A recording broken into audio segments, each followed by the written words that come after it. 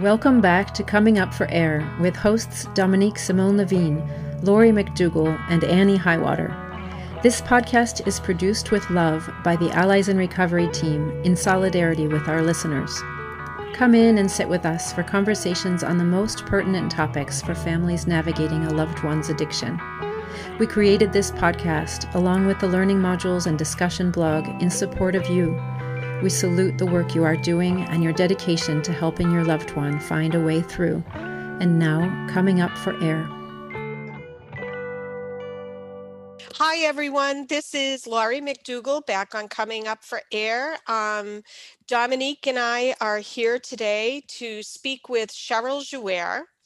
Cheryl Jouer is the head of an organization called Team Sharing. And our topic for today is really one that actually, Dominique and I have been talking a little bit about that. There aren't a lot of resources out there for families that have lost a loved one to substance use disorder. And so we had this discussion that we need to find some of these resources that are out there and have them onto the podcast to let families know what's available. And I have been a big fan of Cheryl's for a couple of years now. And I do know about her organization. I send as many people as I can to Team Sharing.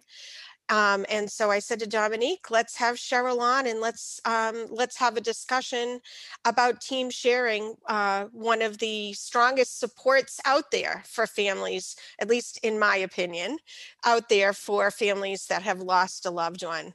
Hi, Cheryl. How are you today? I'm good. Thanks, Laurie. How are you? I'm doing okay. So I'm so excited to have you on today and to discuss Team Sharing. Can you just give our listeners, I don't know if you want to give us a little bit of your background story and how Team Sharing even got formed. What's the story behind it? Sure, I'd love to.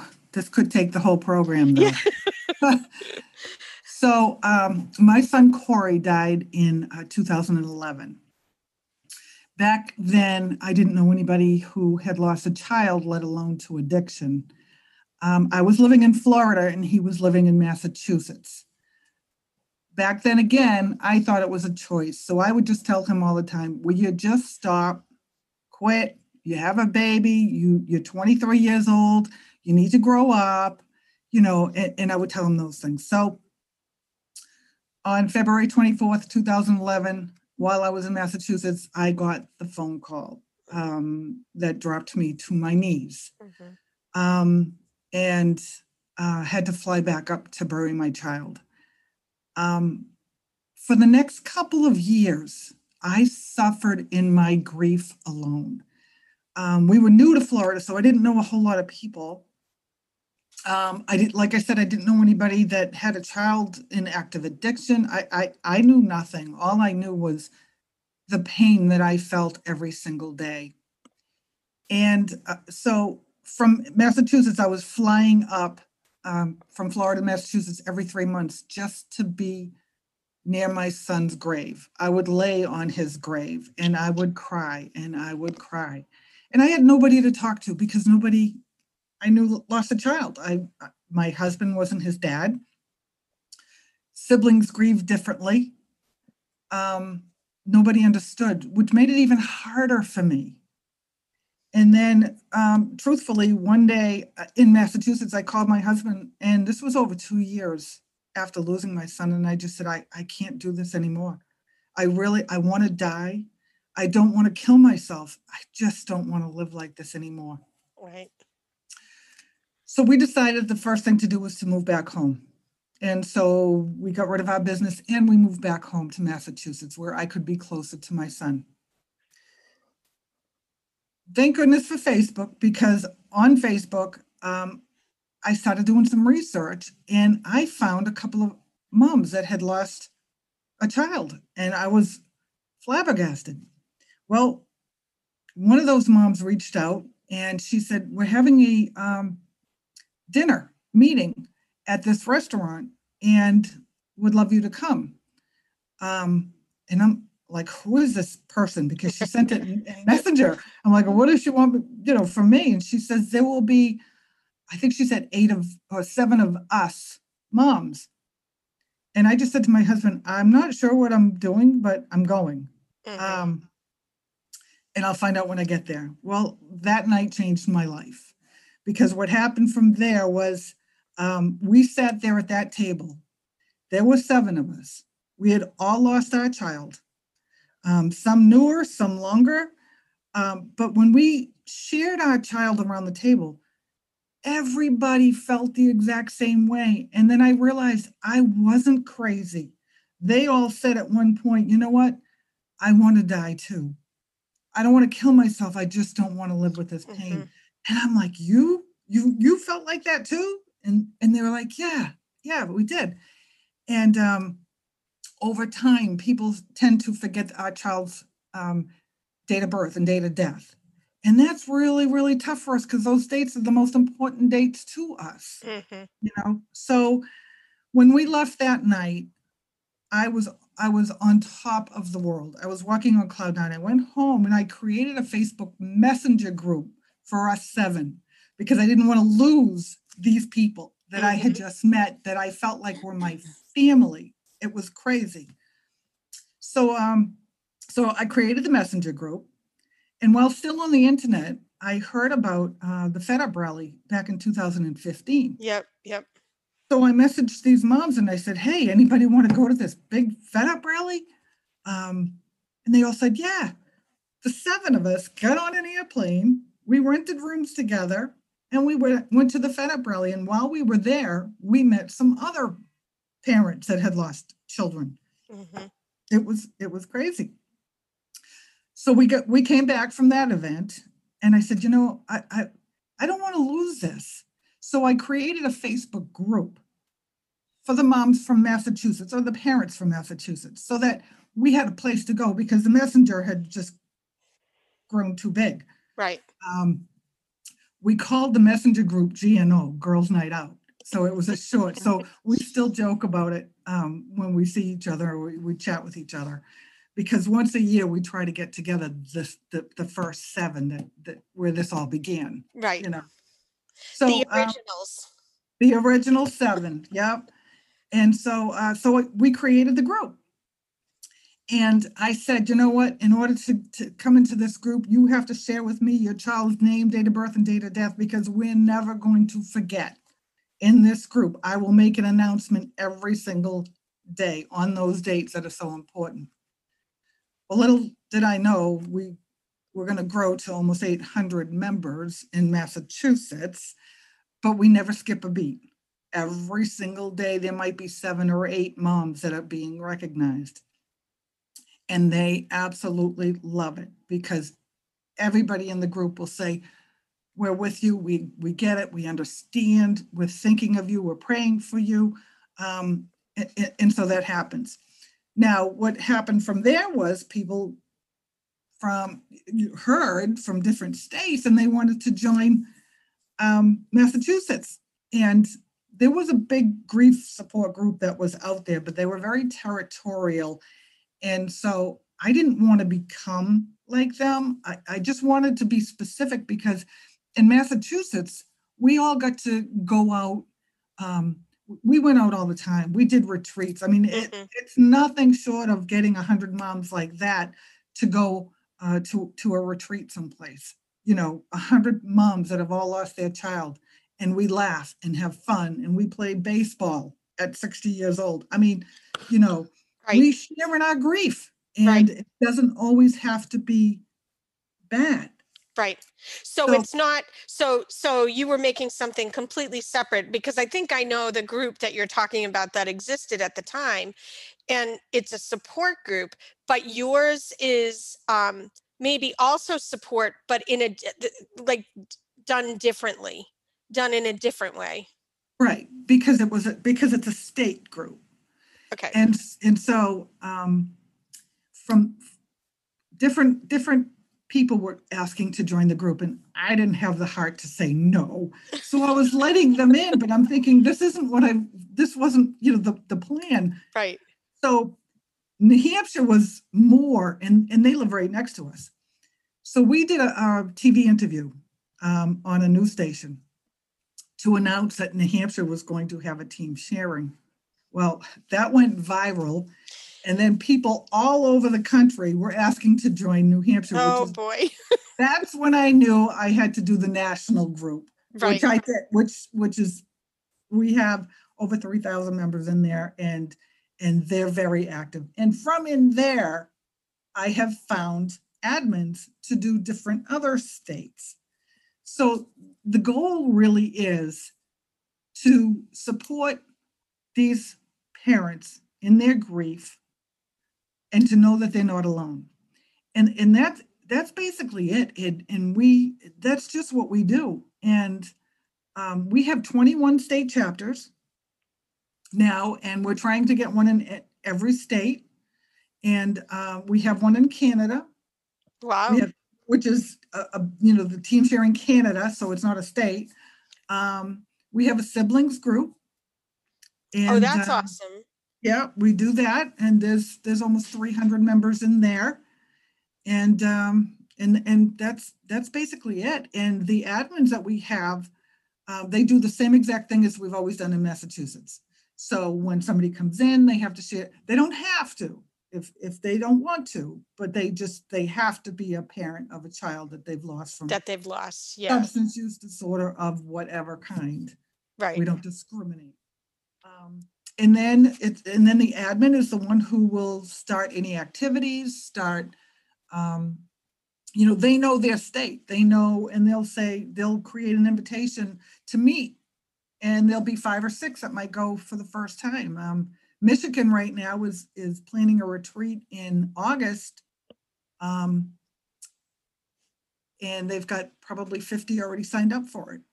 Wow. It's a retreat, and so that's the whole goal, because these moms, I know, because I suffered in my grief for so long, so I know what they're feeling. I know exactly what they're feeling, and I guess God had a purpose and a plan. Right. This podcast is produced in partnership with Allies in Recovery. Join today and begin our self-guided e-learning program. From the comfort of your own home and at your own pace, you will learn how to shepherd your loved one toward treatment and long-term recovery. Our in-house experts, led by Dominique Simone Levine, also provide personalized guidance to members. Learn more at alliesinrecovery.net and join today. Amazing. So, it is amazing. Isn't it? it totally. You know what else I think is so amazing about it is how positive it is. That it's, yes, there's absolutely grief, of course, right? But it's so positive in the way that support is given through your group. And it's amazing when something happens and the moms just say, I don't know what I would have done without this group.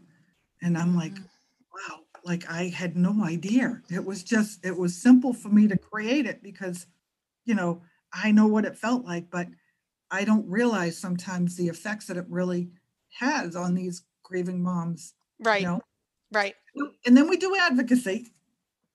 So tell me, you do advocacy. So first off, tell me about some events, because I also know that you put on a lot of different events and you advocate. There's a ton of, you're very active. You're not just sitting back and talking to people. You're extremely active. So just tell me about all your different activities and what you're doing. Well, as far as advocacy, so what I found over time with these groups, well, these parents wanted to do something so that their child didn't die in vain. They wanted a purpose. They wanted a goal. They wanted to do something. And so we did a couple of years ago, Maura Healy filed a suit against Purdue Pharmaceuticals and the Sackler family. And it was like dawn hit brain, whatever, that, wow, these kids have really died from a product that was through no fault of their own. I've heard all the stories. So I just put out a message and I said, who wants to go and let's just go to Purdue Pharmaceutical and put up a flag and show them pictures of our kids. And we had, they still use that in the Associated Press, those pictures. Yep. Because we had almost 500 people come from all over the world with pictures of their kids that needed that purpose, that needed that outlet to do something. So that's huge. We also do advocacy with safe injection sites. Now, I've taken polls, within the groups, and a lot of people are like, oh, no, don't want anything to do with safe injection sites. And I've said to them, okay, but become educated first on the subject before now if you look into the groups, the parents that have already lost their child are 99% in favor of safe injection sites, yeah. Facilities. And I've gone and spoke in front of the chair of the Joint Committee in Boston on it. I've gone to Pennsylvania for the Safe House and spoke there on it. And there again, with these parents, it's like, when you're ready, if you want to join, or if you want to, it's nothing I throw down their faces or make them do, or right. like that. But I'll say, hey, this is what's going on. If you're ready and this is what you want to do, this is what's going to happen, because again, grief is just right. Everybody's at different stages and there's no direct route for it. Right. Yep. And go ahead. So one of the positive things that we do too is, and we've done it for the past 5 years, is we do Christmas. I became a nonprofit in 2017, although we did the Christmas before that. But there's a lot of parents who have lost their child who had children. And these children, through no fault of their own, suffer. They wake up on Christmas morning without that mom or their dad, and without that other part of the income. And so we've done a backpack drive for these kids. So what I do is I put it out there on Facebook and all the groups and say, and there's no money qualifications, because your child and my child, their hearts break just the same. It doesn't matter how much money they have. So that's not even a qualification. It's if you have a grandchild that from your child that lost, we'd like to buy them a backpack for Christmas. And we don't just go to Walmart and buy backpacks. We go to LL Bean. And we did the same thing with coats. We did a coat drive. And we went to LL Bean. And we put it out there and they applied and we sent them coats from LL Bean. Amazing. We do the same at Christmas. And so usually what we do in Massachusetts, because there's so many of us, is we hold a Christmas party every single year. We have Santa Claus, we have food. These kids get the gifts. We limit it up to $100 gifts. So pick a gift that you want for about $100. And we've done that the past couple of years. But this year was a little different because of COVID. Right. And so we couldn't do a Christmas party. So what we decided to do was, you know what, if you can't come to Santa, Santa's going to come to you. So we got a whole bunch of moms or a whole bunch of families in Massachusetts. We had 2 Santas, and one drove to the north and one drove to the south, and they stopped at all the houses because these kids have been coming every year. Right. And we don't want to have them be forgotten. And think that Santa didn't think of them. So we did that. But what we also did this year, which was new, was we opened it up to the whole entire team sharing and said, fill out this application. If you have a child that lost and they have children, and some had 4, apply and we'll get them the gift of their choice, up to a $100 limit. We did 123 gifts. To do the math. Yep. I was fretting a little bit, but you know what? The the money was coming in to pay for it. So, Right. so we paid almost $15,000 and we got that back in fundraising. So Right. it was a no-brainer, and it made so many children happy. As a matter of fact, our website right now posted the pictures yesterday and a lot of the sayings from the moms thanking Team Sharing. And so if you have an opportunity, go visit the website. It's still under construction. There were a few things that needed to be fixed, but so we're really, really happy that we got to do that. So we called it 2020 COVID Christmas. 2020 COVID Christmas. Yeah.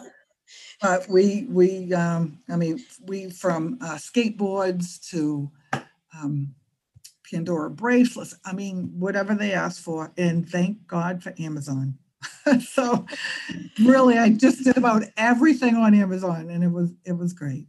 Amazing. So, you bring up a good point. If someone wanted to get in contact with you, or if someone wanted to go ahead and look around, could you give us what is the website address? It's teamsharinginc.org. Okay, teamsharinginc.org. And what about on Facebook? Because this is basically, a lot is done on Facebook, right? Right. But you can go to the website and click on the link. Okay. Under resources to join the state that all 21 states are listed there as a link. Okay. So if there's somebody that wants to join a state, that's all they have to do is go there and click on the link. And now a short pause for a word from our partner, Allies in Recovery. Is your loved one resistant to getting treatment? Are you hitting a wall when you try to communicate with them or offer them help? Is your own mental or physical health deteriorating? The CRAFT method, which we teach on our e-learning platform, was designed to address these very challenges. A membership with Allies in Recovery gives you unlimited access to a library of learning videos, ebooks, and worksheets, as well as in-house expert guidance tailored to your situation. Visit alliesinrecovery.net today. Dominique, do you have any questions for Cheryl? I do. First off, thank you. What a story. And I'm so sorry to hear about your son. And I understand that pain, not firsthand anyway, from the loss of a child, but my very best girlfriend here in Quebec lost her only son. She's a single mom. It was 3 years in October. And she lives this stasis of wanting to die and not being willing to kill herself. That's pretty much how she describes where she is. So I'm just amazed at the model you created, because recovery, in peer supports in Al-Anon and AA and so many peer recovery groups, this being of service, this being meaningful and purposeful is one way in which we recover, being of service. And it seems like maybe that's what you're tapping. And I'm wondering, it's so positive and exciting, because again, my girlfriend, she's gone to some grief groups, but it's so traumatizing to see families that are 10, 15 years out from losing their child who sound like it was yesterday. I mean, it can be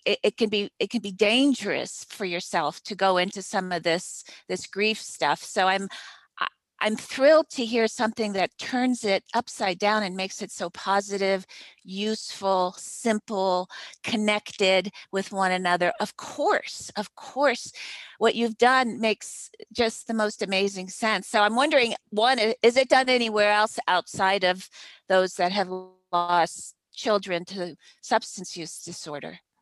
What do you mean? Have you seen this in any other grieving group that runs on activities as opposed to running on a 30-minute or hour-long sit around in a circle and talking about it kind of thing? Right. Well, first of all, it's funny that you should say that, because I can't go to those grief support groups, because for me, I leave feeling worse than when I walked in. So Dominique, I totally get what your friend's feeling. However, I have a really good friend who lost her son, who has a daughter. Her name is Faith, who has a granddaughter whose name is Faith. My granddaughter's name is Faith. Her and I are really good friends. She can't go into our Facebook group because it depresses her. So, everybody's different, but you got to do what's right for you. If you know that that's not good for you, then don't go there. So I know that those aren't good for me, and I don't go there. But that doesn't mean it's not good for somebody else. They'll all have to know. We're the only grief that does the states. And there are different grief groups out there that do, that have thousands of members. And I always tell people, I've never been territorial. I've never been, this is going to be bigger and better for me. I've never been that. As a matter of fact, when there's a new group, I will announce it in my group and say, hey, go check it out. You might like it.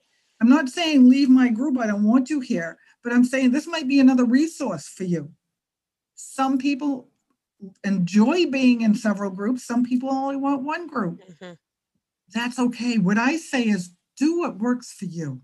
I don't care if you leave this group because it's not working for you, then find one that does, but we're the only ones that do the state groups. And those are really, really important to me because of the grief and being alone for so long in grief. And sometimes I will spend days on my computer researching, finding moms that are out there alone that don't have any resources. And I'll find them, or word of mouth or whatever, and I will invite them.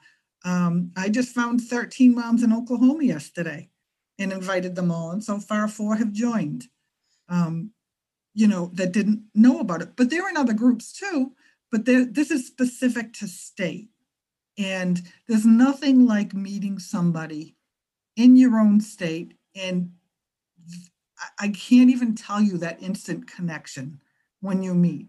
You could be opposite polar people, but the minute you meet, it's like an instant connection. It's crazy, but it is. And it almost sounds like this wasn't really planned. That this just fell into your lap. It was not planned at all. Because, okay, I'm 62 years old. I'd love to retire, right? I am so wrapped up in this. This is my office. I can't retire. When I became a nonprofit, let me just tell you that little story. I got a phone call in 2017 from a hospital.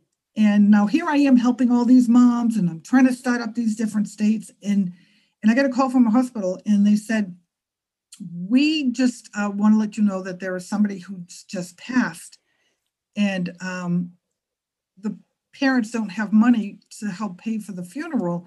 Do you know of any resources that we could reach out to help with this? And I swear, I just looked at my phone, and I just started to cry, and I'm like, here I am helping people, but when they really need it, I'm not helping. I can't help. And then, religious or not, I felt God say, okay, you're going to become a nonprofit. And I'm like, oh no, no, I don't want to be a nonprofit. I'm not good at paperwork. I'm not. And he said, yes, you are. And so I swear within 2 months I was a nonprofit. And that's what we do. As a matter of fact, this morning, I came in early because I had to write out a check to a funeral home in Pennsylvania. So, but that's what we do. You know, we help the children left behind. We help, funeral costs. We help with all that stuff. And so now I can feel good about it. Awesome. Yeah, but Amazing. you're right. It did fall in my lap. Yeah, it really was. It was like, you know what, you don't have a choice. You don't have a choice, Cheryl. But I'll tell you what, the pain that I felt for those 2.5 years before I met another mom, I wouldn't wish on my worst enemy. Yeah. I woke up in the morning crying. I went to bed at night crying. That's all I did. That's all I did. The pain, I didn't know how to get rid of it. So that's why it's so important for me to reach out and find these new moms. I will get a group of moms together, dads, families, and we'll go. If we hear of a funeral or a wake, we will go. I'll bring my brochure and I'll leave it in the basket, but we'll tell that mom, you're not alone. And when you are ready, call us, because we've all lost our child and we get it. And sometimes they do, sometimes they don't. Sometimes they do 6 months later, sometimes they do right away. Right. As long as we let them know that we're here, that's all we need to do. Right. That's actually something that I wonder about, because I am on the family task force in the state of Rhode Island, and the task force is made up of families that still have a loved one in active use or maybe in recovery too, but also families that have lost a loved one. And I'm very worried about I don't want to force resources on people if they too early.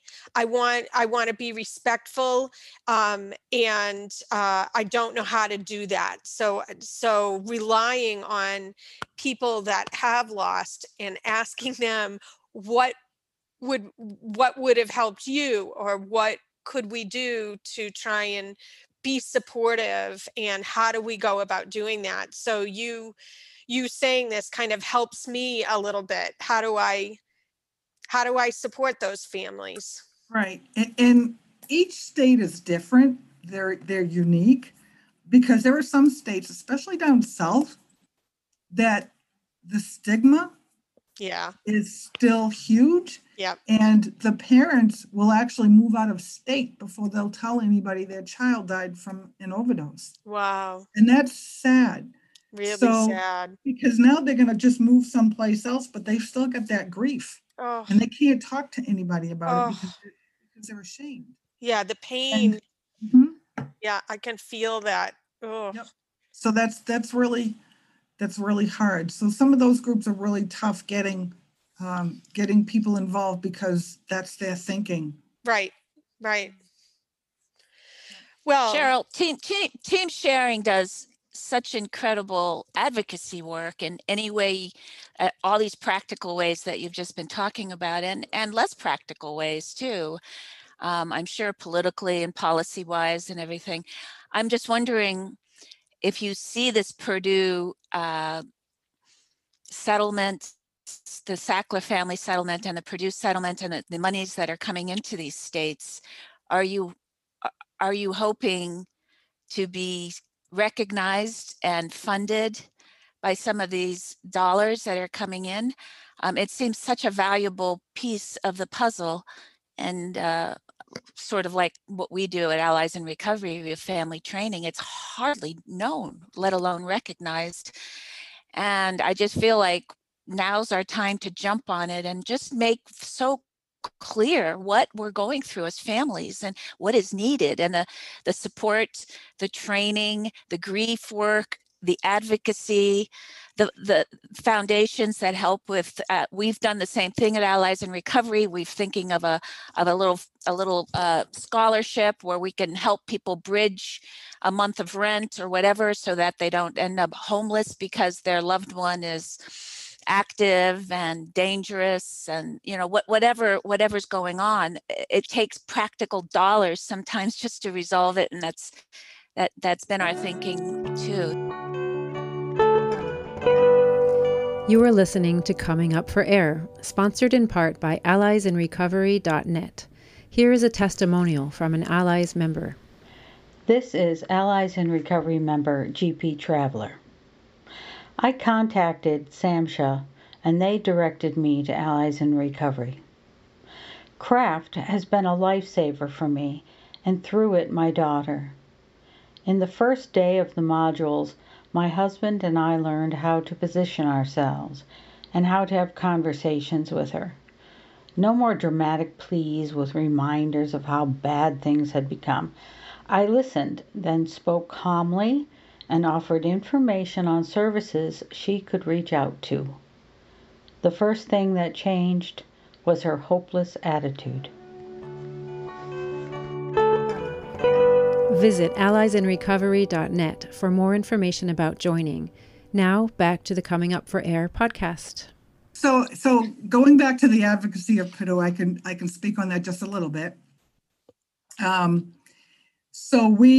If there was a building that needed to be, we asked for their name, the Sackler names taking off the building. We were there. We were at so many different events. And then all of a sudden, Purdue went bankrupt. And I went to New York. This was all in a whirlwind too, so this has got to be God thing. But I was selected to be on the unsecured creditors committee on the bankruptcy of Purdue Pharmaceuticals.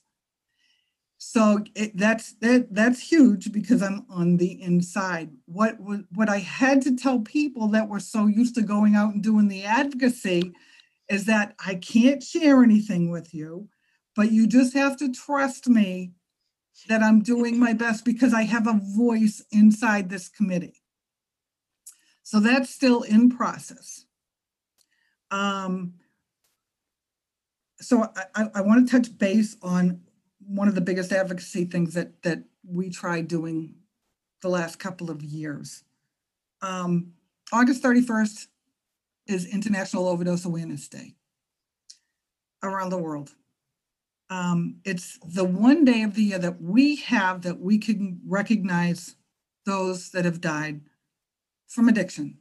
It's called overdose awareness, but it's basically from substance use disorder. 2 years ago, we set out to get our flags lowered to half staff on International Overdose Awareness Day. Mm-hmm. We thought, you know what you want to end the stigma. All these states say that they're fighting for us, then simply lower the flag for International Overdose Awareness Day. So we started 2019. Connecticut was the only state that lowered the flag to half staff. Mm-hmm. Many states gave us proclamations. Those are easy. Just fill out a proclamation and hand it to us, and you think we're okay, but we're not. We're okay. not. We're not okay. Right. So I created an event to lower the flags to half staff, and it was really, really huge last year, 2020. We had all the admins contacting their governors, and they were all coming back with no answers. We had the President of the United States in June announce that he was going to lower the flags to half staff once COVID deaths hit 100,000, which rightfully so, that should have been lowered for them. But we're saying, what about us? What about us? So we kept trying with all our governors, and they kept saying, no, we don't have the authority to do that. And then I wrote to the U.S. Department of Veterans Affairs that told me, yes, the governors do have the power. It is within their authority. So I had it. We took that to the governors. They still said no. I had legislation back me. I had 72 reps in Massachusetts write a letter to the governor. I had 39 members of Congress write a letter to the president. I mean, we tried everything. I even waited August 31st outside, just going, okay, God, this is it. You got to drop that flag, yeah. Just tell the president, have the president just say, drop that. That's all we're asking. And I had so many of the moms waiting for that answer, and we didn't get it. And we were heartbroken. And we said, you know what, we're going to pick it up and we're going to do it again next year. And we're going to start even earlier. All it would have taken was the president just to say, lower the flags. I did it for the 100,000 that died for coronavirus, right, for the hundreds of thousands that have died from right, addiction. You know what that would have done for it didn't cost a thing to do. Right. And why do you have any idea, like, what's the barrier? Why not just do it? I just think the stigma. I mean, when 2019, we sent Valentines to the President of the United States. Yeah. We did another campaign. Let's get this out to the President of the United States with photos of our kids with letters of who they were. Because on this day, of February 14th, this is a day of love that the nation shares, but we can't do that with our child anymore. So, it was just another way for advocacy, just to be heard. On February 4th that year, there was the school shootings down in Florida, where 17 people died. And you've got hundreds of thousands of us around the world that have lost our child. 17 people died, and we are not undermining that by any means, because they have parents too that have lost. But these folks got their funerals paid. So everything that we did for that event on February was just kind of pushed. Yeah. In his defense, he did send us all letters like in May. Yep. But that wasn't the thing. We wanted national recognition on that day so we could be heard. Right. So it just seems like with us, when it comes time to addiction or anything like that, we just get swept under the table. It's just so. I'm just thinking in Massachusetts alone should be lowering the flag. They've got the Stop the Stigma. That's right. There's that huge campaign. They've got commercials. Yep. A state without stigma. Come on, lower the flag. No, he wouldn't. Flag. No. I know. I know. We actually went in front of the State House, and all kinds of moms with their children's photo, screaming for half a day, lower our flags, and they still wouldn't do it. And so just recently too, with this new COVID money that came out, well, the final COVID bill was just released, and the Rules Committee removed the $75 million for care recovery and the state opioid response emergency funding. Yep. And that was done at the 11th hour. But let's pay $1.5 million to watch a lizard walk on a treadmill. Right. Are you kidding me? Right. Really? Like, we always get left out. Right. I don't get it. Yep. I don't get it. Yep. No, I was watching that as well, Cheryl. I'm a huge advocate, just in a different avenue. But and I was watching that too, and I was like, when I saw that they cut all that money, my jaw just dropped, because actually one community that's really suffering horribly because of COVID are people with behavioral health, mental health, substance use disorder, and you're taking the money away. I don't get it. I don't get it. No. And I agree with you. I think it's very stigma driven. It is. It is. So the CARES Act, as just to give you another example, I did the math on the CARES Act. Out of, I don't know how many billions, the CARES Act, there was 5 million set aside for families. 5 million. And of that 5 million, not a dime went for anything other than just loosely called support, because they don't even know. They don't even know how to break out the different kinds of services family needs to make sure that we all get some, the grief, the training, the supports, the online, the peer recovery supporters. I mean, that seems pretty incredible, but nothing, absolutely no money. And we don't get money as far as a grief support organization. I've applied for grants. I get turned down all the time. The funding that we do is from fundraising. Right. It's from this shirt I have on right now, Team Sharing through Custom Ink fundraising. We raised about $15,000 selling these shirts. It's the birthday fundraisers on Facebook. That's how we get our money. We don't get our money from any state, any community, anything. It's just fundraising. Right. Yeah. Well, I created Allies in Recovery is a for-profit, not because it needs to make profit, but because I'm going to be sustained by earned profits and not the will and whim of funders that come and go and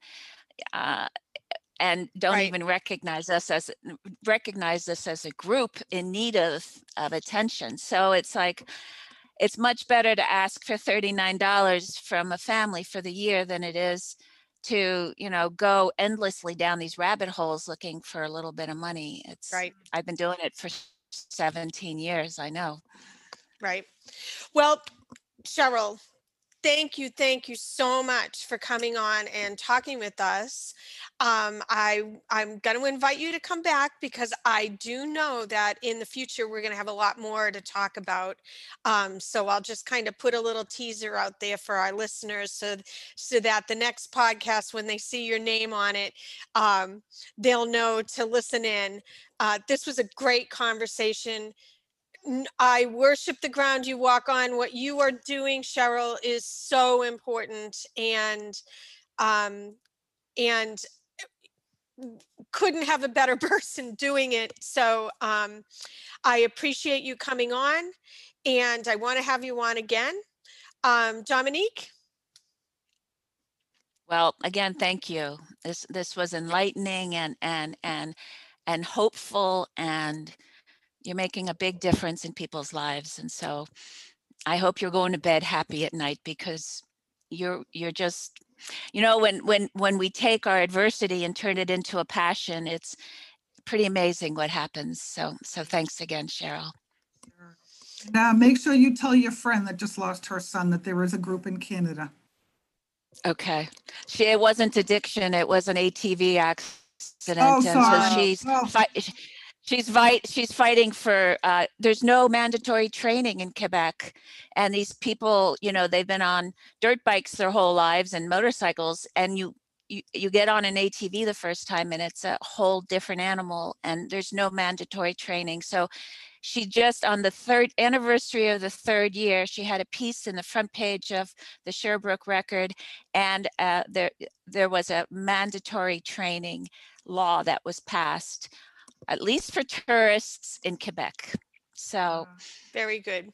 And I always say to anybody that's lost a child, it doesn't matter how you lost the child, that pain is still the same. Absolutely. Yep. Thank you. Welcome. Thank you. Bye-bye. Thanks for listening. We hope this episode of Coming Up for Air spoke to you. If you're listening in today on a podcast platform that isn't the Allies member site, please take a moment to give us a 5-star rating. This helps others find the show more easily.